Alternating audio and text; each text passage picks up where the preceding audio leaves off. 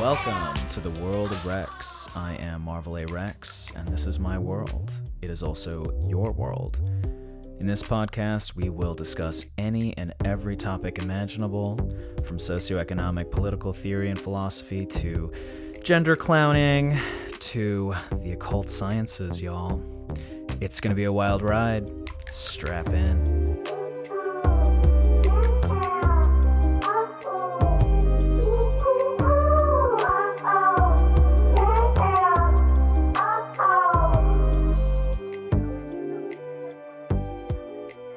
Who am I? Who is Marvel A. Rex? Well, I am a true Renaissance person. I do a little bit of everything. I am an artist, first and foremost, an actor, a writer, director, producer, philosopher, and yes, a cult practitioner.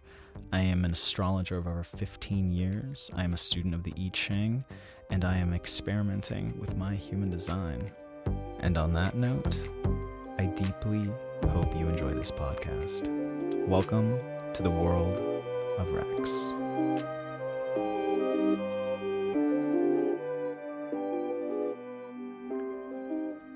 Hello, my gorgeous humans. It is Marvel A. Rex here on the world of Rex. We are going to be looking at the energies and archetypes present for the week of June 6th to June 12th.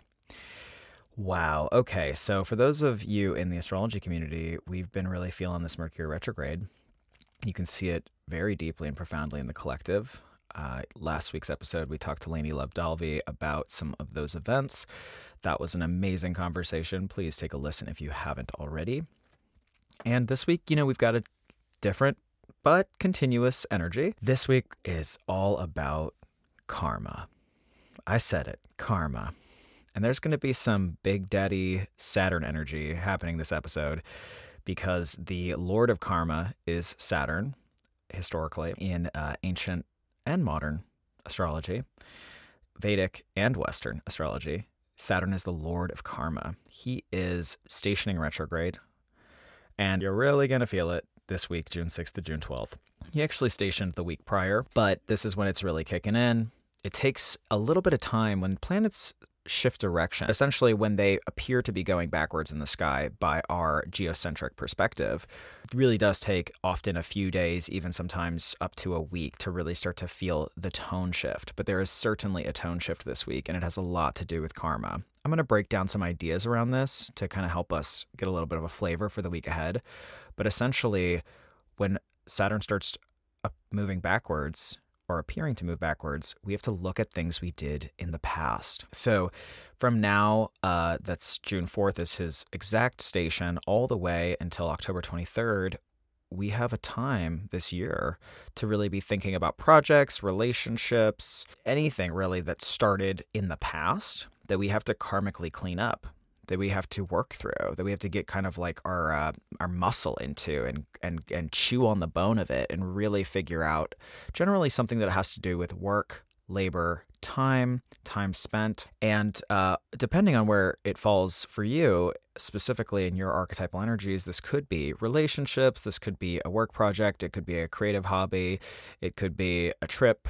There's a lot of different ways that this manifests, but the thing I want everyone to focus on is that this is a time period beginning this week, and you're especially going to feel it this week. Things will present themselves this week where you're like, oh, that's karma. What goes around comes back around. You're going to really feel that.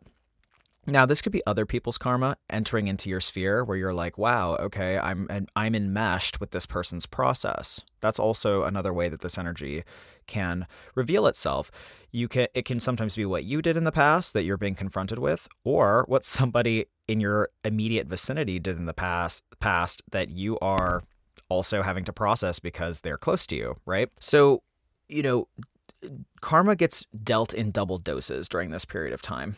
So it just can feel really intense. And really the thing that I want everyone to focus on this week, especially as things manifest and come up and you're like, whoa, okay, is what have I been doing in the past?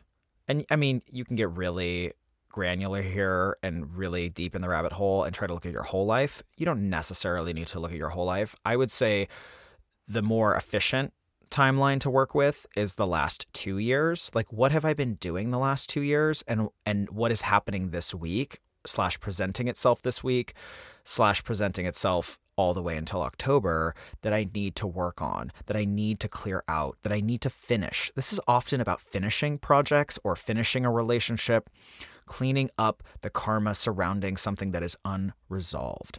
So each of us in our lives have something, or sometimes often multiple things, that we're like, ooh, that's not quite resolved. When Saturn, the Lord of Karma, starts moving backwards in the sky, or appearing to move backwards, we get opportunities. This is the positive way to look at this is that it is an opportunity to finish something, to find a resolution, or at least a state of resolution. Not that anything is ever fully resolved, truthfully, but a state of resolution that allows you to feel a little lighter on the other side, allows you to feel a little bit more at peace. That is always the goal, is to feel more at peace through doing the hard work. But there is hard work to be done. So on that note, I said in the last couple episodes, wow, great time to start new projects, great time to like really venture off. And, life is contradictory. So all of that is true. And also we need to apply the fact that Saturn is going to be having us review our relationships, our shared resources, technology, and our communities. Like, those are the big things, but it can be a lot of other things. And that review process is also a slow down process. So while we are branching off and trying some new things, there's also a lot of energy that's saying, apply that branching off and trying new things to projects that have already started, to karma that has already been made. So there's a lot of gusto in the sky. I'm specifically, for the astrology people, talking about the Aries placements, Mars, Jupiter, and Aries. Yes, that's all exciting. That's like gasoline to the fire. It's going to give you a little bit more buoyancy through all the hard work that Saturn's going to ask you to do over the summer, all the way until October. And it's about clearing up karma. So one thing I like to recommend for clients is, do a little audit and be like, what do I have that's unresolved? What is a project that isn't done yet? What is a relationship that isn't really clear right now or hasn't been resolved? Relationship status, let's say.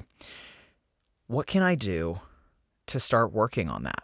And it can really start, and I believe this fundamentally, and this is an aspect of Jewish mysticism, it really should actually start internally. This process should not start externally. In AA, they have you call up every single person that you've ever, quote unquote, done wrong, literally to apologize. And that's to clear up the karma. That's a Saturn retrograde, like, hallmark, an amazing thing to do during Saturn retrograde. But I'm going to give you a little bit of a deeper read on that. Instead of first calling people and externalizing the clearing of karma, have an internalized process of the clearing of karma. Begin by imagining that project finished. Begin by imagining yourself after that project has been finished or that relationship has been resolved. Practice imagining that relationship being solved. Do it on an internal psychic, contemplative level, and really feel that lightness after you've cleared that karma. Let's say you've done something in the past that you're not super stoked about. We all do it. We all do things where like, oof, I wasn't in my highest integrity. Well, Saturn retrograde time comes back and says like, look, you can look at this again. You should. Actually, you should. And, Saturn's not the nicest of the planets. He's pretty cold and dry. So it's not even like a should. It's like, you have to. Otherwise, it'll be like 10 times more difficult if it has to manifest on its own. But if you're actually going to take the risk, and this is part of the risk-taking energy and the bravery that's present in the stars right now, if you take the risk to first begin just facing whatever you need to clear up with yourself first internally, and then reaching out to the external world to then understand, okay, how can I make this better out in the physical plane? That's a nice route of action during this period of time. And it's going to free up a lot of psychic space. I talk to my clients a lot about freeing up psychic space because it allows you to be more at peace, more creative, more kind, more inspiring to others, and a better world citizen. So it's so important to clear up psychic space. And so that's really, this is the Lord of Karma. He's coming through, and he sometimes doles it out in a way that is very difficult for people to receive, for our egos to receive. So just expect this week that there is going to be some karmically interlaced situations cropping up that are often to do with something that happened in the past that we are being asked to psychically clear up space for, to really just be present with. This is not the easiest transit, and I'm going to be super real about that. So, this station, especially with Mercury stationing direct right around the same time on the fixed star Algol, which I've been talking about, it's Medusa's head. It is literally about beheading, violence, generally misfortune, very intense acerbic events. This is going to be a little crunchy for some of us, especially folks who have any sort of sensitive placements at the final degrees of the fixed signs, which are Leo, Aquarius, Taurus, and Scorpio. Now, these folks have already been getting really pressurized this year because we have eclipses. The eclipses are happening in the constellations of Taurus and Scorpio. So if you do have any sensitive placements around this time, this is just going to feel like an extra challenging situation or an amazing opportunity to clear up karma, which can, potentially reveal itself in an unpleasant way at first. And then later you discover, wow, thank God that I was able to work through that so that I can be so much lighter on the other end, that I can be so much more free on the other side. So this is a little bit of a chug, chug, chug week, like put your head down, like do the work, and definitely not a week to like check out and escape the karma that's coming in or try to like bypass any of this. This is really about like taking personal accountability. So my recommendation, especially Monday when this is like really present, is just like do the granular work, like accept what's happening. Don't try to throw a fit or fight it. Be really present with what's going on Monday, Tuesday. Say, okay, like you can actually tell yourself, okay, this is something that I do have to work on. It's from the past. All right. Okay. I get an opportunity to transform this. What are the ways in which I can transform this? And looking at these situations from a proactive way is going to go a very, very, very long way, all the way until October when Saturn starts to move forward. Now, there's an extra emphasis on community building. So I want each and every one of us to think about, are we feeling good in our communities? Are we feeling nourished by our communities? Are we making new community? And this is a big thing coming out of the Capricorn collapse of 2020. Who are your friends on the other side? Are you making new friends? Are you making new contacts? This is also something we're really thinking about. And there could be some karmic closure of relationships from the past because the community is evolving, because the community is shifting for each and every one of us. It's okay. Friendships have cycles, they have waves, and we get really attached as ego beings. We get really, really attached to relationships being a certain way, especially friendships. Friendships are a very interesting territory because we have expectations on our friends that we don't necessarily hold for family members and we don't necessarily hold for lovers. So, and Aquarius, which is where Saturn is transiting, rules friendships. So we really need to be thinking about, our friendships in our life, our community, which is just a large group of friends, right?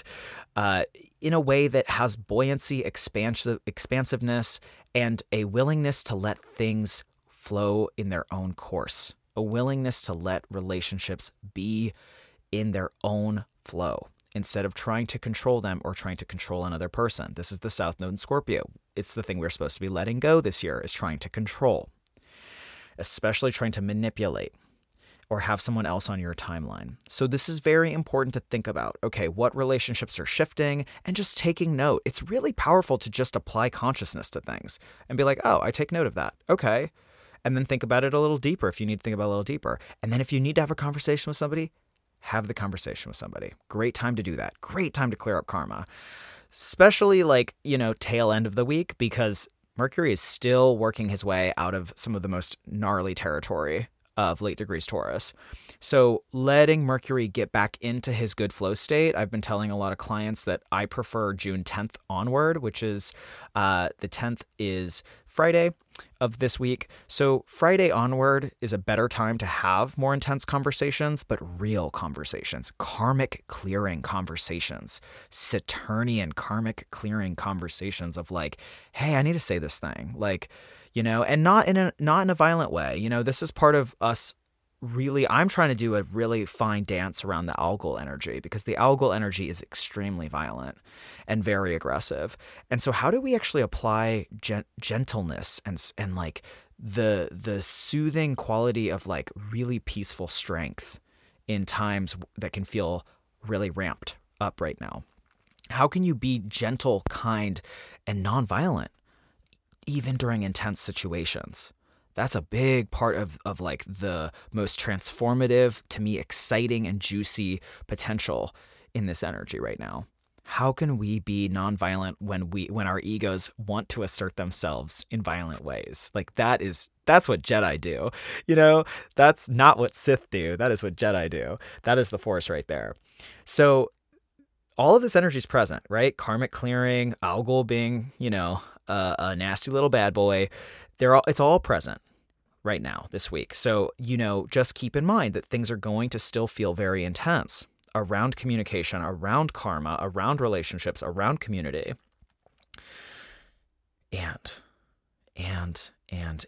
we get an opportunity to start to find some freedom by allowing ourselves time, space, slowness, and accepting peace in moments when it feels like peace is one of the last things that our ego wants to do. The Aries energy wants to push forward really hard, really quick, really fast right now. And there's so much other energy happening right now saying, actually, there's some stuff from the past that we got to take care of. And it's super important, and it's not forever. This is another thing I remind my clients. It's not forever. So if we know that, we're in really, really good form this week. If we know that there's stuff that needs to get cleared up and worked on, even if the personality doesn't like it, even if our little brain is like, oh, I don't want to do that, this is the week to just take notes. Okay, that's a thing that's going to be playing out all the way till October. I've got some time to work on it. Great. I'm going to clear up some karma. I'm going to lighten my load. I'm going to feel more free on the other side, but I got to do some hard work right now. This is what soul evolution is all about. This is what I love. This is what Lainey Love was talking about last week. This is what Edgar is going to get into, our guest this week. It's about learning how to love more profoundly, more deeply in this lifetime. And we need that so badly right now as a collective. We need more people who are dedicated to loving and dedicated to peace at all costs. And this begins with us this week, as karma rolls in for us to clear out. All right. I have an amazing guest with me today, Edgar Fabian Frias, an amazing human being. We're going to hear from them shortly. And again, take care this week. Take it slow, take note, and fix whatever you got to fix from the past, and trust that it'll clear itself in time. I am here with Edgar Fabian Frias. They work in installation, photography, video, art, sound, sculpture, printed textiles, gifts, performance, social practice, community organizing, among other forms. This is multidimensional already. I love it. Frias is Vida Rica, and their family is from Mexico, though they have lived in the United States for most of their life. Their art addresses historical legacies and acts of resistance, resiliency, and radical imagination within the context of Indigenous futurism, spirituality, play, pedagogy, animism, and queer aesthetics, weaving together the traditional and ancestral with the contemporaneous and emergent. Born in East LA in 1983, I'm going to try not to give too much away because I want to hear your version. Frias received a dual BA degrees in psychology and studio art from UC Riverside. In 2013, they received an MA in clinical mental health counseling at Portland State in Portland, with an emphasis on interpersonal neurobiology and somatic psychotherapy. Frias received their MFA in art practice from UC Berkeley in 2022. Congrats. That is this year. Yeah, it was literally like a week ago. Okay, everybody, we are celebrating Edgar right now. Oh my gosh, what an intro. I just want to say on the top that I am so happy to have you on the podcast. Your work means so much to me personally, and I'm excited to have folks discover you, learn more about you. and share your story. Oh my So, goodness. yeah. Yeah, thank you so much. And same, I feel like it's been such a gift to be able to connect beforehand and to get to know each other and to also witness each other's growth as artists and to be mutually inspired is such a blessing. And so I'm so grateful to be here and so excited to connect with the folks that listen to this podcast and to share a little bit more about myself too. Yes, yes. And one thing I really love just on the top is that, you and I do navigate so many different spaces. Right. There's the fine art space.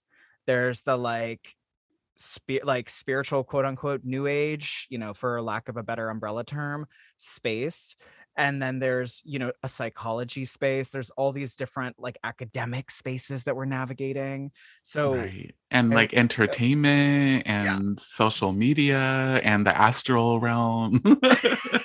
let's not forget the astral realm. Absolutely. Yes.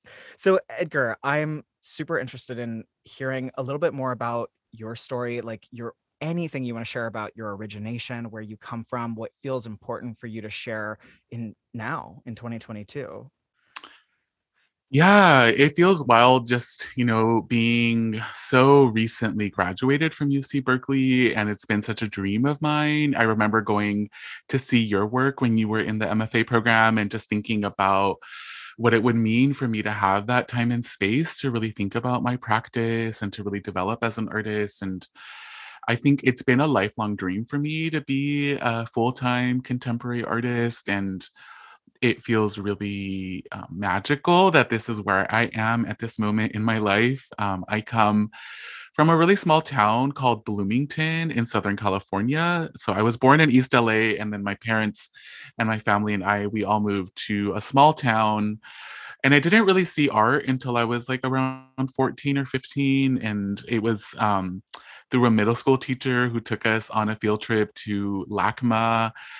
And since that field trip, I had like what I kind of call like, one of my first altered state experiences, one of my first experiences of really receiving the intention, the energy that was imbued into artwork. And it really transformed me. And I feel like it was one of those moments where I really knew to listen and to move towards, even if I didn't know what it was about. And I've had many moments like that since that first experience. And I feel like it has been through guidance that Mm. has led me here.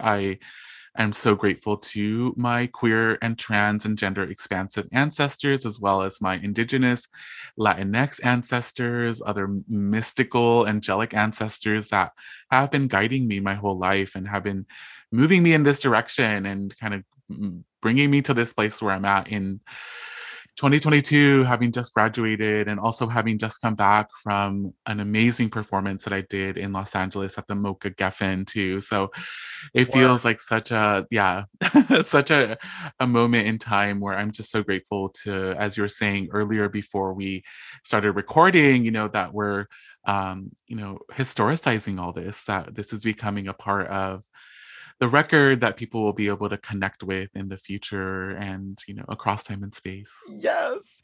I'm so curious, Edgar. Do you have a tangible example of like the first works you saw? I just love this image of you as a young person entering into LA. I can only imagine being like 13 or 14 or what, and then being in Los Angeles where you were born, which is you're like returning home in some way.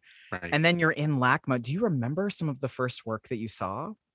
Yeah, I very vividly remember some of the works were by Edward Kingholz, who Mm. is Mhm. still at LACMA. I went to LACMA this on my last trip to Los Angeles, and I saw a piece of his called I think the Illegal Operation, which speaks to abortion. And this piece was made in 1970. And that was one of the pieces I saw, as well as another Dodge piece that he has where it's like a car and there's two people in there and there's like beer bottles kind of strewn around and you're not really sure if you're witnessing a moment of intimacy or of violence. And so it's Mm. also really nebulous, but also somewhat sinister. And that was one of the work I saw. And I also saw some pieces by Andy Warhol, including his Kellogg's pieces, the boxes that are at LACMA. So those were like the works I vividly remember. But I think it was that Dodge piece. I feel like I might be butchering the name, but it's like Dodge 1964 or something like that. It was that piece that really kind of took me to that place where I Mm. was so confused. And I think that's why, as an artist, I love working with confusion because I think it is such a powerful conduit. It's a way to open up awareness or to shift and transform awareness. Yes. It makes me think immediately. I love that you brought up confusion.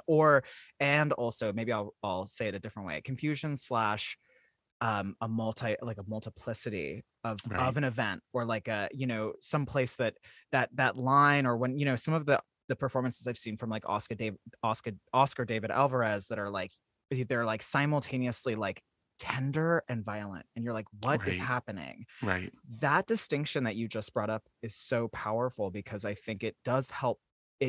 That confusion, or third space as I like to call it, is like there's magic possible there, because your brain has to make room for something new.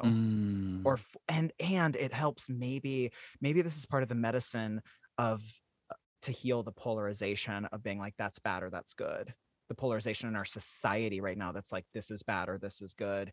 What does it mean when something's happening simultaneously, or as right. many things at once?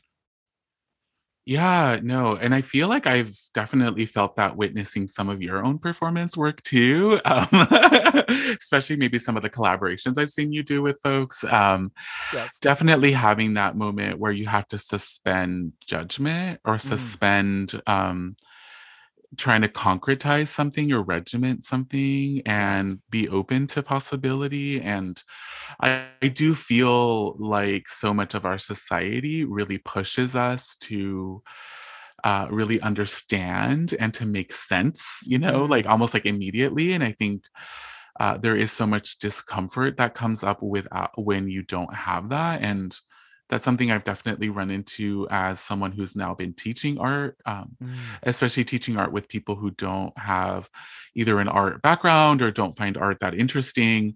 Is there is so much resistance to sitting with the unknown, or to not knowing if something is right or wrong, as you were saying, or not knowing if something is good or bad, right? That there is like an in between space that I think so much of our society is set up to like just like ignore or like get rid of as quickly as possible. yes. And as queer identified folks, we exist in those liminal spaces, I think, fundamentally. I, Right. I was just talking this past weekend at a conference about the queer art of failure, which is a book, but also and an idea put forth by Jack Halberstam, and I'm sure many other people. It's not just Jack, but Yeah. the queer art of failure, and like how failure can be like a liberatory experience, right? So these are, this is part of it, is like Yeah. doing something that someone's like, ooh, that was bad, quote unquote. And you're like, actually, no, I discovered something really amazing within this process. I'm super curious about, since I know that you just graduated from UC Berkeley with your MFA, and also I believe it was just your birthday, correct? Yeah, it was my birthday yesterday, actually. Oh, happy birthday. I know, I love Thank having you. it line up with the podcast. That's part of my magic here. Um, Yes. I'm always like, okay, who's symbolizing the moment of now? You are archetypally. Uh, so happy birthday, congratulations, all the congrats. And my question is, what work were you making? Well, like what? Yeah, I want to know more about what is really pulling you right now. Mm, What are the questions you are chasing? Kathy Opie said something to me years ago that really stuck, which was just follow your questions, follow right, them. right. Yeah. So I, in the last couple of years have research around different themes, and I feel like maybe some of the things we've touched upon connect with some of this. For my MFA like thesis project, I created an installation that was inspired by a very personal experience that has happened to me in the last couple of years. My immediate family has what I am naming like fallen into like a QAnon algorithm, you know, Okay. and as a result, like has really shifted in their political, spiritual, relational values. And for some time in the program, felt really stuck and was just really upset. And then there was a moment where I really decided to lean into my art practice and my spiritual practice and to really start to do research around my indigenous ancestry and to connect with certain elements from the ceremonial aspects and also spiritual aspects as a way to start to imagine something different. And so, what I ended up creating for the exhibition was a healing center of the future that's being run by queer and trans indigenous folks. And you don't really get to see the healing center. I'm imagining it as a possibility. Mm. And what I actually installed was the waiting room of this space. And so you don't really get access to it. You more kind of see it as an idea, as also something that you have to be patient for, even if it is Mm. frustrating. And Yes. I do feel like that waiting for me has become something that I've been really thinking a lot about, especially as with what's happening in this moment with the constant calls for gun control and Yes. anything to be done to try to mitigate, ameliorate the horrific violence that happens in this country. And just feeling like we're gonna again be waiting and waiting, and then seeing rights of folks being taken away, and Yeah. again feeling like we're kind of hoping that there will be some end to this like nightmare that we've been living in. And I think there is still some waiting that is going to happen, but I think kind of what we were talking about earlier, that there is something in that liminal space, something in Mm. that space of potentiality, of maybe frustration, of stagnation, something that's there that I feel like I'm kind of trying to lean into in a sense. Yeah. And interestingly, just to give you my sort of structural perspective of it, which is shared by a lot of the Western astrology community, is the US Pluto return. Have you heard about the US Pluto return? I've definitely seen a lot of folks posting Talk about about it. it Yeah. and Yeah. talking about it, and Yeah. like, yes, and have gotten little snippets, but I would love to hear what you have to say about it. Well, it you kind of led really well into it, because the US Pluto return is this idea that, well, it's an actual thing where Pluto is moving the planet, which is very, very far out. Obviously, as we know, it's one of the farthest planets out. It's actually got demoted to a planetoid, which is also drama. We're not going to go Right. there, but very drama. Totally. There's some astrologers that believe that like that really pissed Pluto off, actually. Anyway, deeper, Mm, yeah, spiritually, like really pissed Pluto off. But anyway, Pluto is now returning to the point in the sky where it was when the US was like quote unquote colonized in 1776, right? Or quote right, unquote founded is what I meant to say, but slash colonized. right. Um, in 1776, when Pluto returns, and like I'll give an example, the UK, London, like Spain, France, these countries have had multiple Pluto returns. It takes 283 years for Pluto to move back into its position when a country was first started. It's considered like an immensely painful rite of passage that involves transformation through righting quote unquote wrongs. So basically, Mm, the idea, a lot of astrologers are like, okay, this is reparations. This is like giving indigenous people land back. This is like literally taking accountability for the mass murder of brown and black bodies, slavery. That is the process that we started in 2022 this year, and we really won't see the full like process finished until like 2028, 2029. So you're absolutely right. From our perspective of the Pluto return, we're so deep in like a transformative gunk liminal space. right, right. So Yeah. that's a big And I part think of. and I think that like I see the misinformation campaigns as part of that gunk, right? As part of the like trying to slow down things from like moving quote unquote too quickly. Yes. And it's interesting because Pluto, like the process is transformation. It's redemption even. So like during a Mm, Pluto return, there's supposed to be like you say it's I don't want to use a Catholic analogy, which is like you tell your sins to the priest. I want to say more like you come forward and you say, I'm ready to put this aside. I'm ready to stop genocide. I'm ready to stop like racial injustice. A country like collectively coming and saying we're ready to change. That's the key word of Pluto is we're ready mm, to change. And what we're seeing with these misinformation campaigns and a lot of these um Roe v. Wade, the school shootings, all of these things are super Pluto when in the mm. shadow side, when you're Right. resisting change, it's that fear, oh, let's try to grab whatever we can to slow this process down. Yeah. Yeah, definitely. And I think as artists, as visionaries, I think we're all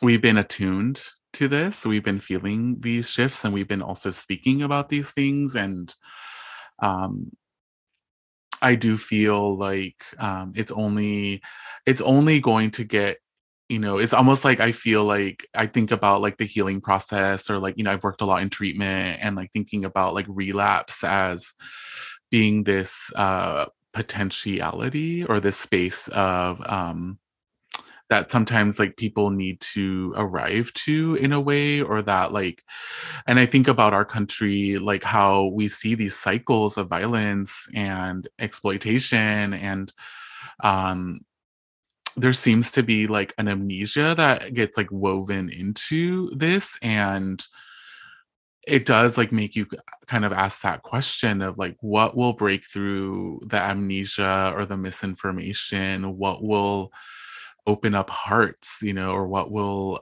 open up eyes too, because I do and I think that's something that I've just been struggling with, hearing my own family start to like parrot some of these things that I find horrendous, I have family members that believe that Black Lives Matter isn't real, that like Black people are not being killed and that it's just made up. And I'm like, wow, like you literally can live in a reality that is denying like the the livelihood of a human being, or even Yeah. like denying the death and the grief that is actually really present with us. Yeah. Yeah. And I do think that I hear you and I hear the pain of that. And I have family members and close relatives who also are denying a lot of things Right. and think that all the main news sources are fake. And it's tough. I think it's really, really challenging. And I think part of it too, that I am definitely like an extremely optimistic person, not to say that I have rose colored glasses, but to say that I do believe in like the evolution of our species, but I do think that the evolution of our species in terms of heart opening and eye opening it's so dimensional and so contradictory in some ways, and it's cyclical. So there's these moments where we Mm, feel like we're going backwards, and I don't believe it's like cyclical like a circle. I do believe it's like a spiral, spiralical, or whatever you want to, right, right? Like I right. know that we're moving in a trajectory, and I believe it's a positive trajectory, but in that process it can feel, especially at this moment as we've had so many very challenging violent acts happen, it can feel impossible, definitely sometimes. But it's interesting because I think, you said earlier, as performance artists and as artists, and even and you and I both, I think, identify as like we're spiritual artists. Like that is very much part of my spirit, el duende, like it's so much part of my practice. It's Right, so much part of my practice. right. And we've been seeing the writing on the walls for a while, um and toying with that liminal space that I think does have the answers, or at least can spark more conversation and open people up. I think one thing I've been thinking about is when you have family members who are like, no, none of this is real. What I think part of the response that they're, or the reaction that they're having, is that like people on, let's say, quote unquote, the left are saying, you're stupid, you don't know what's up, you're an idiot conservative, this is right. There's both sides are like, you're wrong. And Right. what I'm interested in is like, you know, my partner will come home sometimes and she'll be like, these people are like idiotic. Like, this is so, like, she'll read the news and be like, how can Marjorie Taylor Greene say this? Like, this is crazy.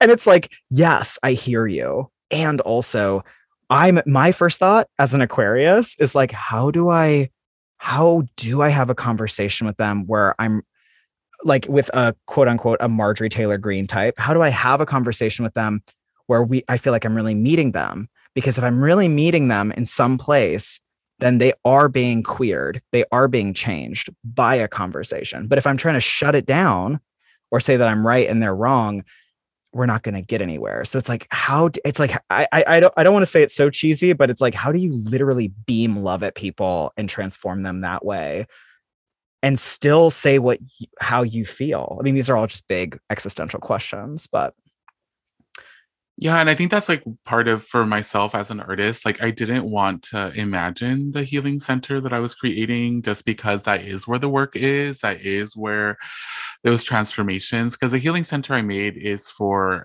kind of as maybe in 2028, like what you were saying earlier, this moment where I do feel like people, I'm hoping, and, because I also am hoping that there will be like a redemption or there will be a moment where people will understand how they've been manipulated and used in certain political, economical games. And I want to believe that there will be places for these people to be caught and to be supported and and to held. be and held, Mm.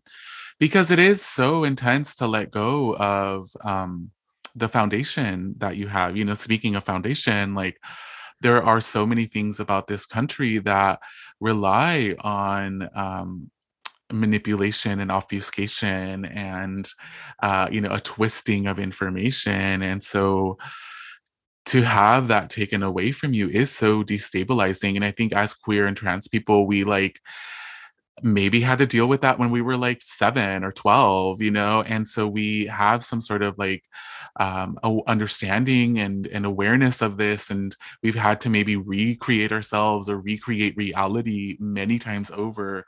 But I know that for a lot of folks, they don't have that um, privileged or oppression, however you want to see it. They don't have that moment in their lives. And so if they're having it at 40, that's going to be so intense for them.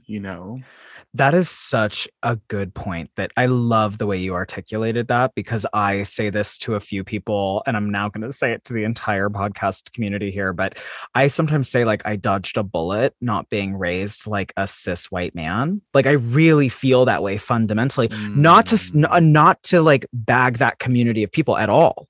I just know that for mm, me, and it's not about the identification either, it's just that I have two brothers who have also had very nuanced lives, and a lot of them have, and both of them have had to like figure themselves out in nuanced ways, sure. right, But I didn't get the option to like coast. I never got the option to coast in terms of my identity.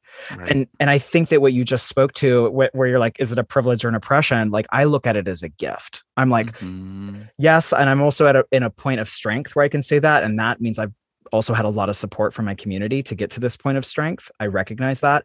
And also, I'm like, this is a gift that I was able to like reinvent myself, like you said, over and over again, and be like, I have to, like, out of necessity, I have to figure out where I fit here, because I don't just plop into the machine. Right, right.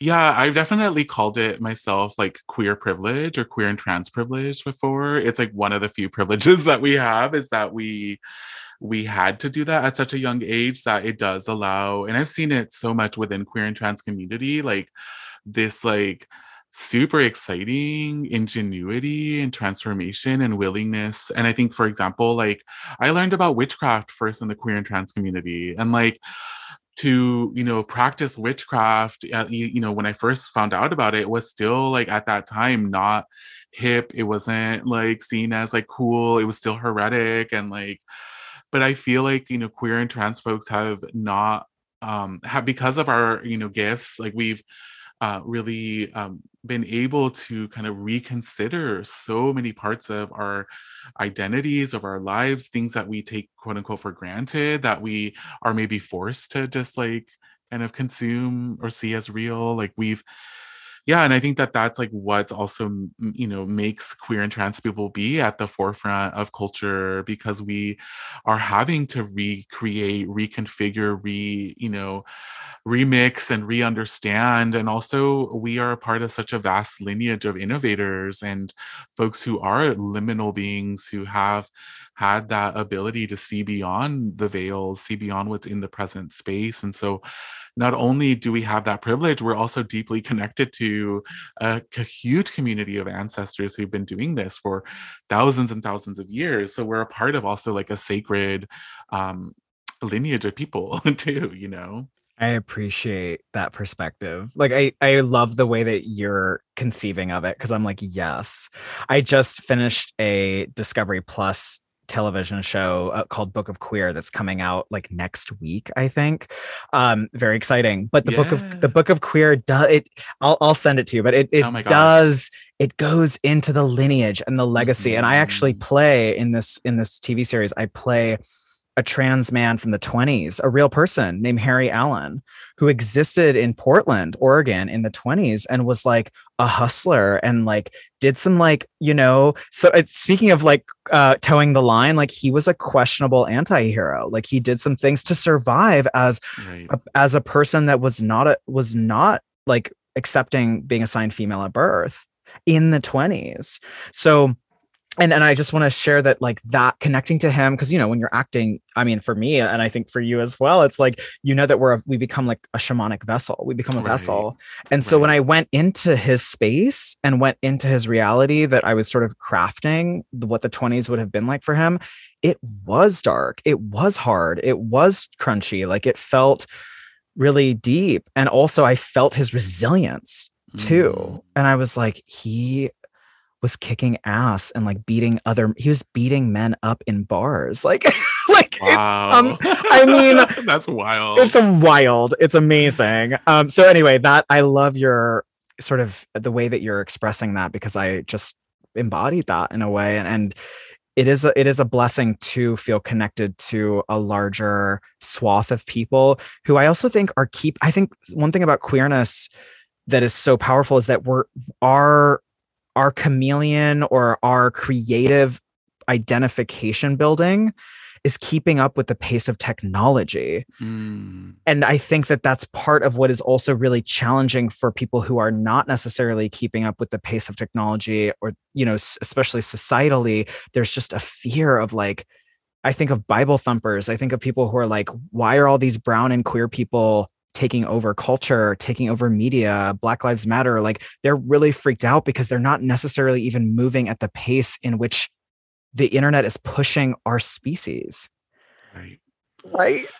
Yeah, definitely. And I think, queer and trans people, because and also like visionaries in general, like you get a sense of something coming, or that things are changing. And I think there is a way that we start to maybe adopt or play with certain technologies or ideas that, yeah, maybe are seen as like, yeah, scary or dangerous. I have a question for you. I think, one thing when you sharing about your acting experience, I'd love to hear if you have any way that you come back to yourself, or like, because I know that, I know for myself, and I'm sure some folks listening, like it can be sometimes really easy or even unintentional to like slip into another person's awareness, or like have like, I've definitely had it where I've had like ancestors try to like work things through me, and I've had to like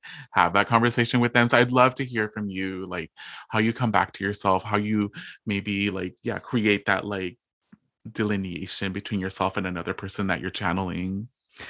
Wow. What an amazing question. I'm like, my tail is wagging. My proverbial tail. Speaking of me morphing into something else, I'm already like a dog over here wagging my tail. Yeah. So one of my teachers, his name is Achuta Baba Das. He's amazing. He has a really prolific YouTube channel, mostly an astrologer, but also a yogi. He talks about like the idea of daemons, and daemons like grabbing you, right? So you said like, oh, my Mm. ancestors would like take me, and like I was working through something that was theirs. Right. I have fully personally experienced that as well, with specifically with like my lineage, especially on my maternal side, who were witches like during the Spanish Inquisition. Mm. Yeah. Oh yeah. So Wow. I've experienced that very personally.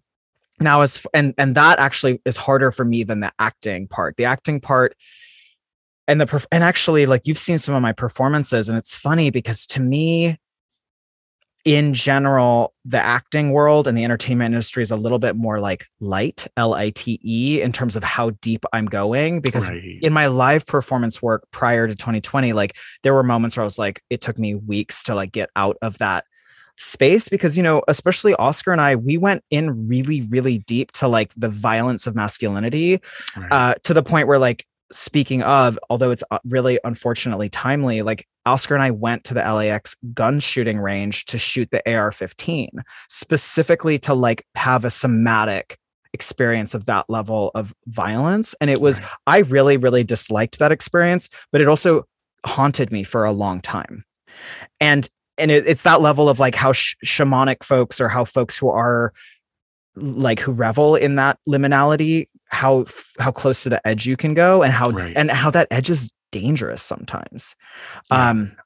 And so for acting, it feels a lot safer in some ways. However, I will be really real with you. I read for a character at the beginning of the year who was a trans masculine character, and I'm not joking, Edgar. I had a few moments where I looked in the mirror during that week where I was memorizing the lines, and I did not. I saw someone else. I did. I saw someone else, and I was like, oof. And I felt him, and I was having responses that were not me. They were the character's responses to my real life. So that's not totally answering your question, but what I will say that I have started to do, but I consistently do, but I do it more intentionally now, is I surf. And there's a Jewish like practice around what's called a mikveh, which is like a sacred bath.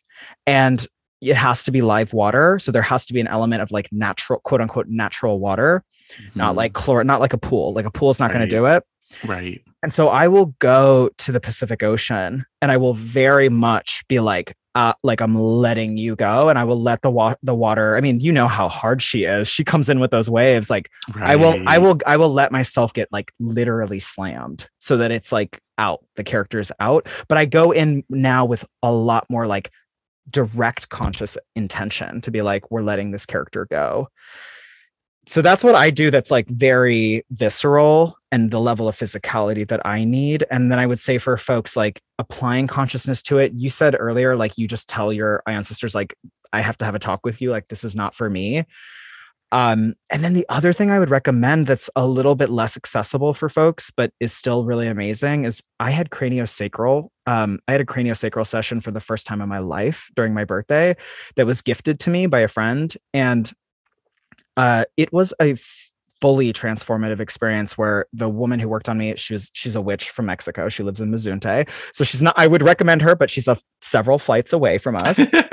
Although she's amazing. Pilar, I love her. She was bringing the ancestors out of my physical body and being like, okay, now it's time to talk to them. Now you need to tell them that that's not yours. You need to cut the cord. Like, she did like the whole cutting the cord. You know, and I'm interviewing someone after you, but they're going to premiere before you, named Lainey Love. And Lainey does cord cutting ceremonies with people. Amazing. You know, she'll get her lasers out, like her laser swords, and she will like laser sword. I mean, I love it. I love her rituals to be like, you have to let that person go. So I just want to, I think your question's amazing for folks to hear who do performative practices, because it just helps apply consciousness to the reality that you can't, even empaths in general, even if you're not a performer, empaths in general need to know about like clearing out the aura, clearing out the insides, cord cutting. When you have a hook, like a psychic hook in you, these are all very important things to know about as an empath. I know. And I think that there are things that we don't really hear very much growing up, and they can cause so much unnecessary stress and pain.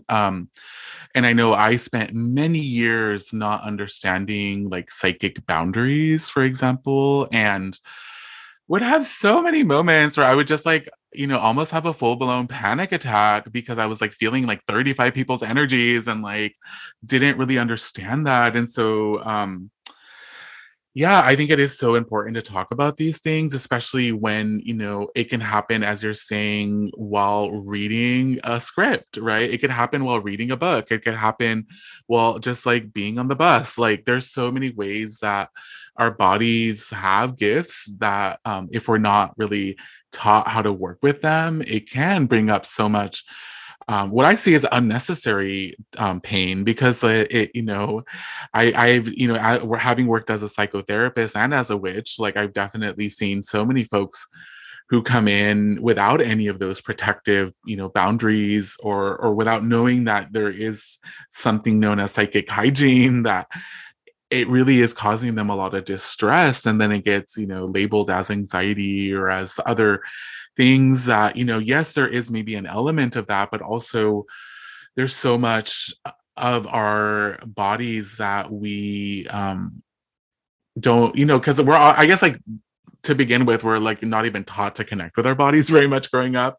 And then, on top of that, there are ways that we are experiencing things that it could be really beneficial to have someone like guide you through a practice or just even acknowledge something, Yes. And you sharing that makes me think of like my ideal version of the educational system in the US or in the world. But like I've Mhm. actually, since I was probably in high school, have had these like really nerdy fantasies of like, what if I was able to create my own version of Waldorf? Like what would that Mm, look like?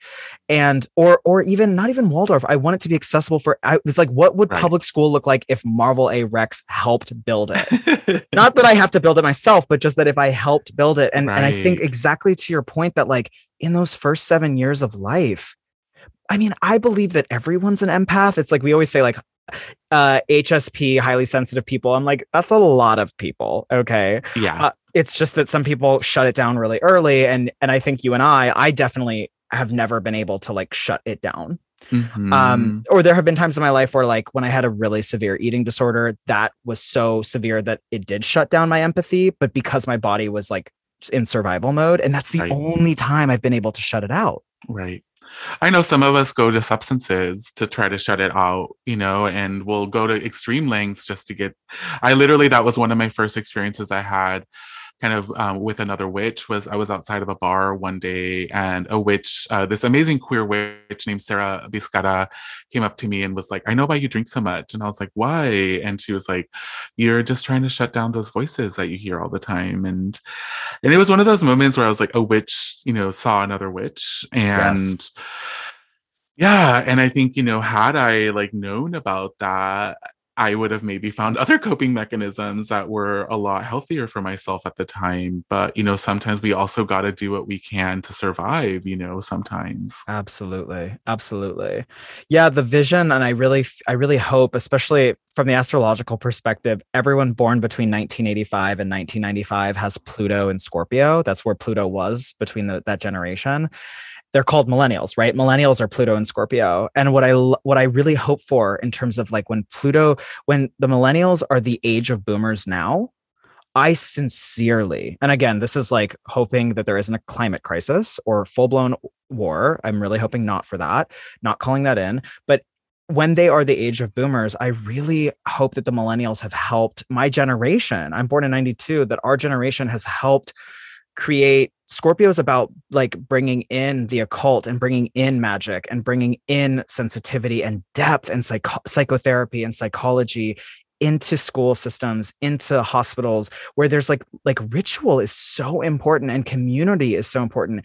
the Right. fact that the fact that you had to wait until you were like probably in your 20s to have another witch come up to you and be like, I see you. I don't want that for young kids. I want young Right. kids to be like, I'm seen at 5 years old when I'm doing like a ceremony with my other peeps, Yes. Yes. Yes. I love that. And I love the vision of you being a part of the development of some sort of educational program. And I love the vision of young people of all, as you said, like everyone is sensitive, everyone has gifts and abilities, and it would be so incredible for people to be seen in their fullness. And I think that's, it's sad that we're still at a place where we're trying to get pronouns recognized or even a sense of identity recognized. It's like we really want yeah, the future generations to really feel seen and to be able to see each other and to also see the earth that we're living in, because I think that's Yes. also been what's caused so much of what we're experiencing now is this really erroneous belief that life is not conscious, that animals and plants are not conscious, and that you can do whatever the hell you want to them and to the earth. And I think that that also is going away. And I know so many people are coming to really understand how aware and how alive and how much communication is constantly happening. And I'm someone who I constantly have animals come up to me and like say hello. And like people sometimes get really weirded out by it. But like I think part of it is that like I see them. I Yes. know that they're speaking and I know and I Yes. hear them and I've had so many plants like reach out to me and beam messages at me. And I think if you open yourself up to that, there's a whole world of communication out there. And obviously with humans, it happens so much too. But I think it's been so sad that like we're still somewhat at a baseline where we're really trying to be acknowledged as people and we're also trying to have life acknowledged as conscious, you know? Yes. Everything being consciousness. And I just going back to the idea of the Pluto return, like part of what the US is grappling with in a profound way, from my perspective, is colonialism coming in, late capitalism being this like final iteration of colonialism, and the way to transform, which is Pluto demands transformation. The way to transform is like actually not necessarily neo-primitivism. That's not at all what I'm saying, but it's literally to go and look at indigenous, like deep indigenous culture, and like the fact that like indigenous cultures of the US or of this land literally saw everything as conscious. Everything is conscious. The sky has a consciousness. The rocks have consciousness. And I completely agree with you. Just applying that level of care, love, compassion to literally everything is like paradigm shifting. It's paradigm shifting. I know. And it also takes away that feeling of isolation, that feeling that you have to do everything by yourself, that we kind of can come to understand as people that we are in collaborative relationships constantly and that there are many beings that want to support too. And so if we like listen to these beings, there can be so much that can come forward that can help us.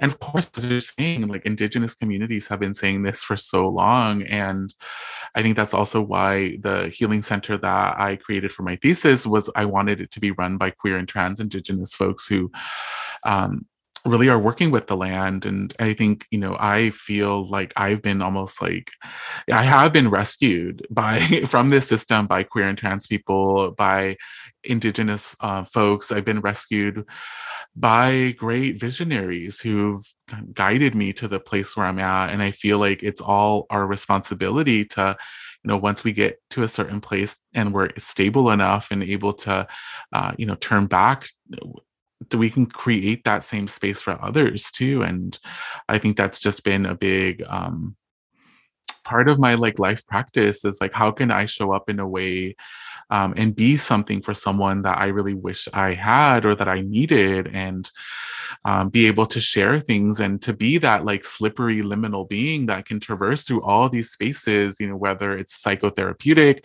spiritual, creative, and to be able to kind of bring in this wisdom that like the colonial regimentation has tried to separate for so long. And I do feel like so many people now are really letting go of those regimentations, and it's affecting employment and education. And like I'm noticing like just how much these systems, having just graduated from a big university, like these systems are trying to catch up and understand who's actually there with them now. And so many of the students are yearning and seeking these types of experiences that a lot of these universities or older institutions just like don't know how to offer. And I think ceremony and ritual are so important, just period in general, but I think especially when it comes to growth and transformation and awareness building and self-discovery, like, and I think these universities are so fucking awkward. They don't even know like how to like how to like get people to talk to each other, let alone like have a ceremonial sacred experience, you know. And like, again, I just graduated from a university, so I'm not like trying to dismiss it, but what I'm trying to say is that there is a massive transformation that's happening that's going to affect every single country in this country, in the world. And I think artists and visionaries are at the forefront of trying to imagine other possibilities, other ways of existing, other ways of relating and connecting. Yes, absolutely. Absolutely. My partner always says she defines artists as like being able to see around the corner.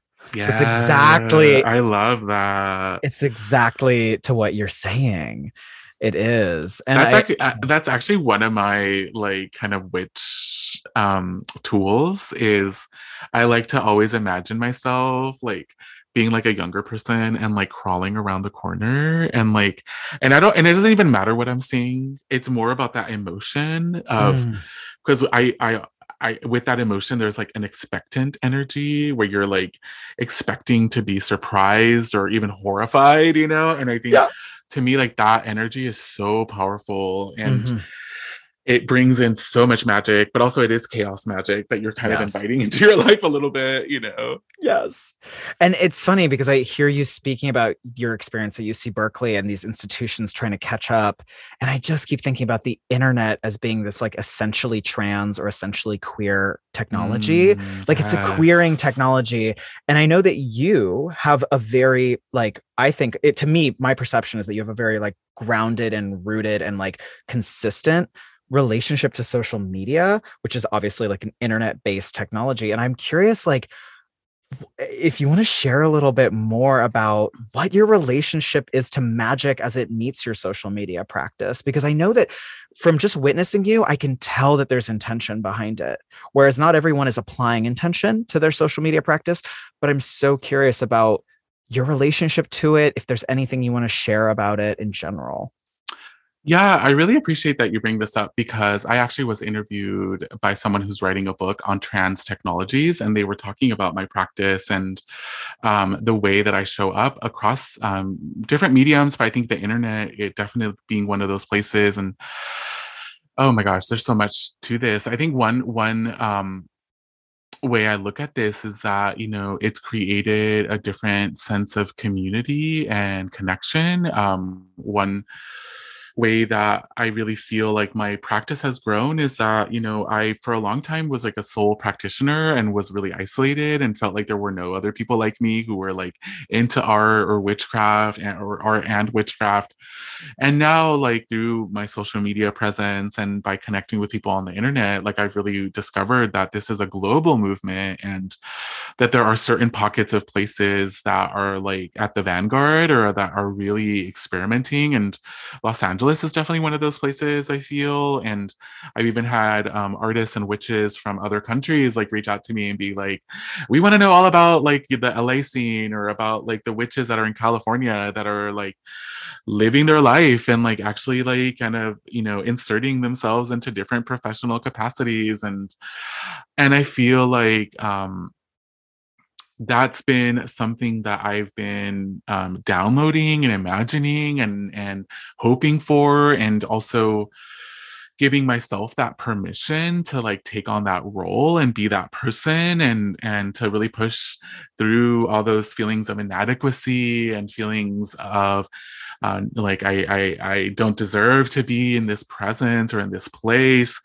And moving beyond that like has really allowed me to also see other people step into that, give themselves permission. And I have been so inspired by other witches and artists, and have been given so much permission by other people too, that I feel like we're a big like bubble, big echo chamber that's really uplifting and supporting each other, and also building a web that is building resiliency into us. And I think that's one thing that, you know, had I gone to grad school years ago before I had such a powerful web of witches connected to me, I would have been so disheartened and felt so confused about my practice. But I feel like I went into this program already feeling so emboldened and powerful, and like I'm a part of a global movement, that you can't really tell me anything about my practice. Like, you can maybe not understand it or make fun of it, but like, I know that what I'm doing is something that is so powerful and connected to so many people, and that I'm not alone, and that we're all doing this together. And I think that is allowing and creating another narrative to emerge in the midst of also so much fucking pain and chaos and sadness and grief. Yes. There's something else that's emerging that is magic, that we're all holding on to, we're all casting our energy towards. And I see it in, in so many people. And I think that that to me is like, that's something that I'm seeing coming from myself, but I'm also witnessing it as a collective thing that really is holding so many of us when we need it, Yes. It makes me think so much of Starhawk's book, The Fifth Sacred Thing. Totally Yes, her vibe, which yes. actually really, I think maybe it was a little bit ripped off from Octavia Butler's book, The Parable of the Sower, but maybe not. Maybe they just were in the same zeitgeist. Right. But that idea of like being in an apocalyptic world that is very challenging on the external level, and then having these like heart-based, beautiful witches being like, we actually like are going to create really tangible magic with love, with like a heart-based like vigor, right? Yeah. So yeah, Yes. and there's an amazing astrologer who's actually like way more of a witch. I mean, she calls herself an astrologer, but I'm like, girl, you're on another level. She's on many levels. One level is that she's a witch, but her name's Barbara Goldsmith, and I think it's Barbara Goldsmith. I hope I'm correct on that. But she talks about similarly to what you said, where she's like, yes, there's a lot of chaos happening in the world right now, and also simultaneously there is like a very tangible force of people who are developing more consciousness and more intention in maybe what you could call chaos magic, but basically just like having very intentional daily practices and rituals, as well as collective rituals, which the internet actually creates a space for. And that's what I see Yeah. with your practice, where I'm like, oh, Edgar's connecting to people. Like Edgar's like, yet like I see that the sort of talismanic quality of like a video coming in, and that has been used in ways that are really amazing. And then it's also been used by like the far left with meme magic. Right. Um, Right. yeah, so it iterates in so many ways, but yes, I like the high vibration loving version of it. Yeah. Yeah, definitely. And I think it allows us to exist beyond time and space, and you can have ritual beyond time and space, and you could, be in ceremony with people 10 years from now that live in a complete different country than you. And I think those are things that are allowing us to exist in ways that we have not been able to before, and also bringing in that intention. That is so powerful, to be able to hold intention with this medium, with this slippery trans medium that can be found in so many different ways and accessed in so many different ways. And we also don't know like what we're leaving for our future ancestors, and like how Yeah. they're going to relate with to this and connect with it. And I think that's also something that for me feels so beautiful about what we're doing, is that we're speaking to ourselves in this living moment, and we're also speaking to someone who has yet to be or is growing up at this moment and is going to discover us. And yeah, I think all that is what, really gives me hope too, because I'm also a very hopeful person, and I'm also someone who really has seen magic transform my life, has seen myself go from a person who's yearning for a certain life, a certain kind of life, and to be living that life, to really see that like those dreams, those visions, those yearnings I had were real. They were really speaking to something that, I had hundreds of people tell me wasn't possible, but it didn't matter. Like, it didn't matter because I knew in my heart that yearning was real. And I think that is magic to me, to Yes. be able to feel something and to then see your reality reflect it. That is magic. Yes, I know. And the folks who are like not the magic people, who do not use that language, they call it what is it? Neurolinguistics. Like that's what they're like. They're like, it's neurolinguistics. So they go to the brain, which is great. Yes. It's fine. It's the same. It's the same. I'm like, it's the same language, baby. Like it's Oh, made yeah. different language, same meaning.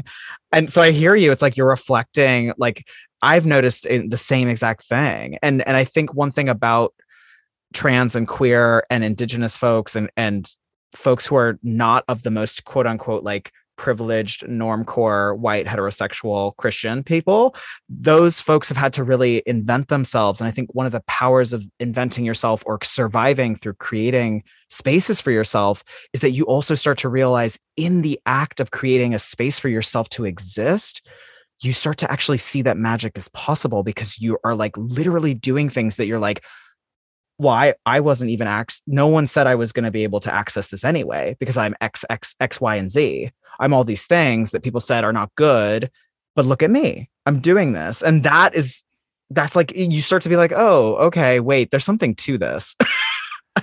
I know. And then you make space for others too. And I think that is like important. your legacy as well, is that you start to create, the permission for others, or the, because I that's something I've like kind of thought a lot myself, especially as an artist who like a lot of my work can be really glitchy or confusing or look kind of shitty. And like I'm like, I want to see shitty art in a museum. Me too. I want to see art that is non-traditional, that like makes you question the institution or makes you question what is possible, because I think that is also like medicine that you're giving to future people and to yourself too, that like you deserve to be in a museum with your shitty art. Fuck yeah. Yes.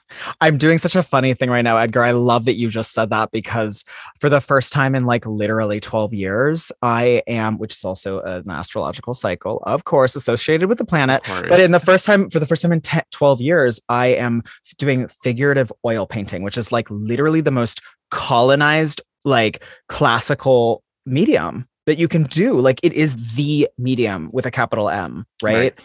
And I really poo-pooed figurative painting, especially in oil, because for that very reason. When I was first learning like critical race theory, and when I was first learning like how colonized the museum is, and how a white wall gallery is like fundamentally fucked, and like when I was learning all of these things, and now here I am 12 years later, and I'm like, oh, I'm gonna like now poke my I'm gonna poke the thing itself and put in like I'm not a trained oil painter, but I'm gonna put these things in galleries precisely because they're probably not that great.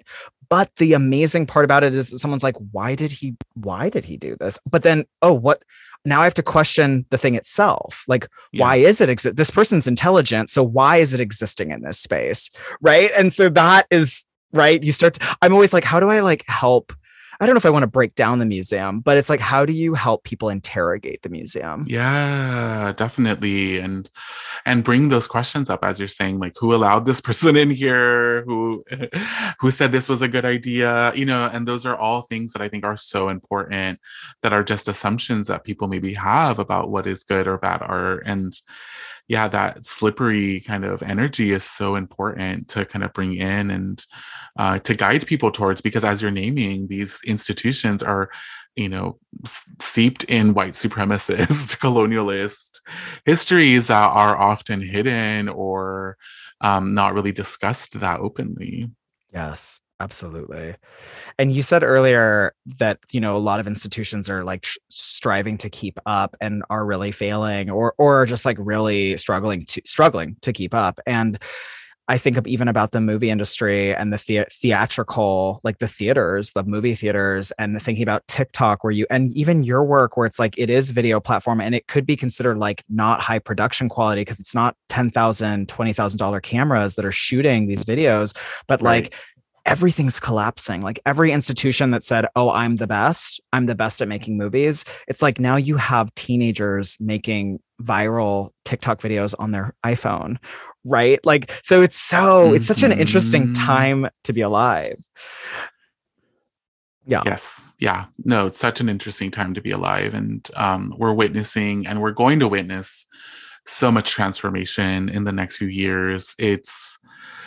Yeah, I've talked about this before on other podcasts, but we're seeing the internet go through its Saturn return, where we are seeing the internet transforming as well. And I think everything is transforming at this moment, like everything, and our economy is going to shift. There's just so much that is mutable. And I think this is such a great time for slippery people to come in and to see what's in between, right? To see what is beyond the forced regimentations that we've had to exist with for so long, that there are other possibilities out there. And I think that is so exciting, and it is so much fodder to play with, So I feel like as artists, like there's so much inspiration that is in this moment and that will continue to emerge as we continue to witness all these different institutions and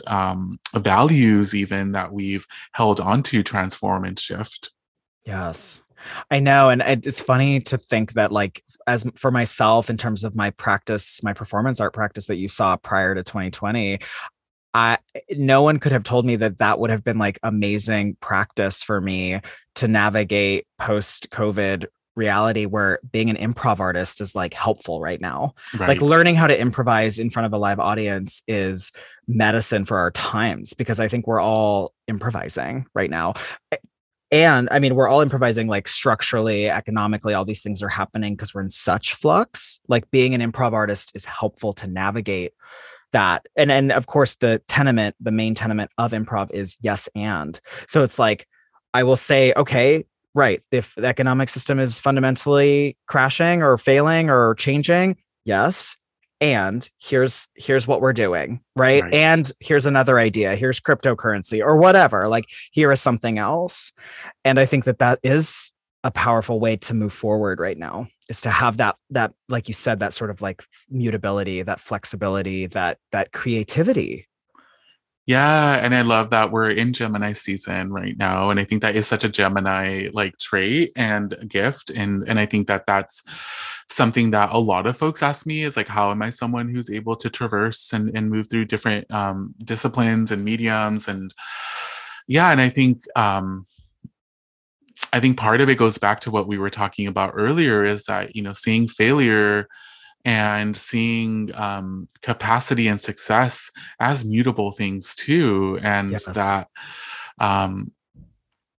there are sometimes like paths we need to go down to reach something, and that something doesn't have to look like maybe what you've been taught or trained success is, but that there is something that's wanting to happen there, and you sometimes need to fail or to quote unquote not be good at something, and that those are blessings, that is medicine, that allows other things to happen. And I think that there's also something to be said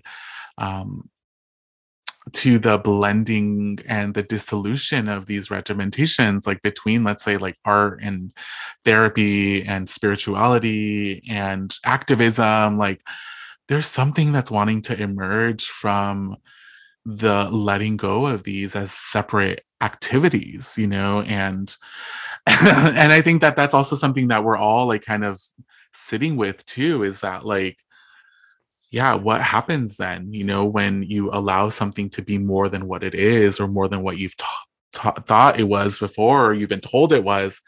There's something else that wants to emerge. And so that's, I think, also why emergence is such a powerful word, and is going to continue to be, because so much is going to come from these spaces that, I think whenever nature creates a void, there's always something that kind of comes towards that void, that gets attracted to that void, that emerges from that void. And so look for the voids and look for what emerges in the voids, is what I would tell all the folks out there listening.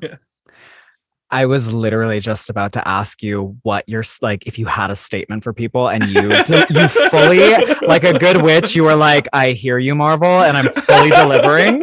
I'm delivering in the best way. You got right on the pulpit, and I was like, go. Yes. I love that so much. Yes. Oh my gosh, Edgar, thank you. Is there any final thing that you feel like you want to share, ask, say? Is there anything that you're excited to share with the audience right now? Or are you just sort of reveling from your post birthday, post graduation congratulation celebration? I would just say just be on the lookout because I have some exciting things that I'm working on as an artist. I think one of our most challenging things is that we many times have to sit on projects for months and months and months and months.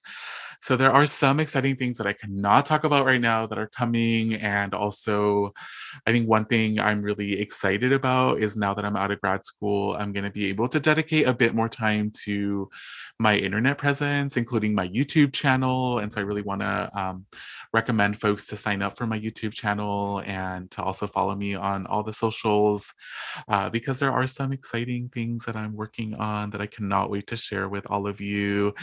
And I'm also just really looking forward to seeing how things shift and grow in the next few years, and would love to hear any downloads that come from folks from listening to this podcast, because I do feel like I constantly receive messages from people, sometimes even years later, that are like, oh my gosh, this thing that you said opened up this part of my life that I wasn't aware of. And so I want to just reach out that hand, that invitation. Please reach out to me, send me an email if something comes to you, because I always love to hear and I always love to connect with folks in that way too.